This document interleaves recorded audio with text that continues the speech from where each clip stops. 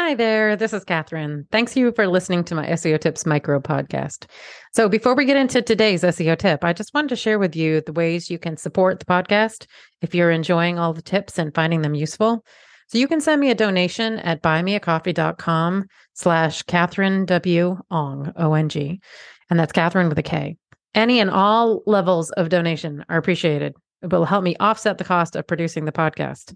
So that's buymeacoffee.com/KATHERINEWONG.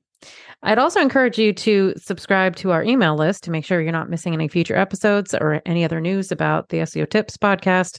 And to do that, you'd go to wostrategies.com/newsletter. Okay, on with today's tip. Did you know that fast pages will now be labeled as fast in Android search? Hello, thanks for listening to SEO Tips today. So Google just announced on the Chromium blog that Chrome 85 Beta will begin to use the Web Core Vitals measurement to highlight faster loading pages in Android search.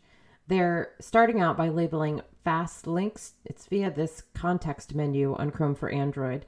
However, once this is all rolled out, all Chrome users will see labeling if they have the light mode or make searches and browsing better turned on in Chrome.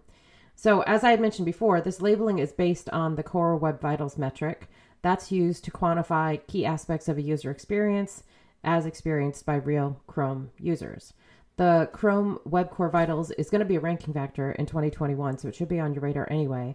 And the metrics measure loading time, mobile responsiveness, and whether the content shifts as it loads. So Google is using these metrics as a way to sort of create a new bar for good mobile user experience.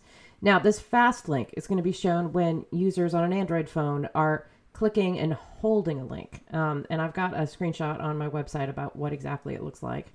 But ultimately, if you're not sure what your core Web Vital metrics are today, you should start measuring. There are a variety of ways to get started with the measurement. The metrics are now in Chrome's Lighthouse. They're in DevTools. They're in PageSpeed Insights. They're actually in Google Search Console. And if you crawl with Screaming Frog, you can use the PageSpeed API to pull through those metrics. There's also a Google Data Studio Chrome UX or Crux dashboard. You can just Google it to pull through those metrics as well. So that's your tip for today. If you're not currently measuring your core Web Vitals metrics, you should. Thanks for listening. Come on back tomorrow for another SEO tip.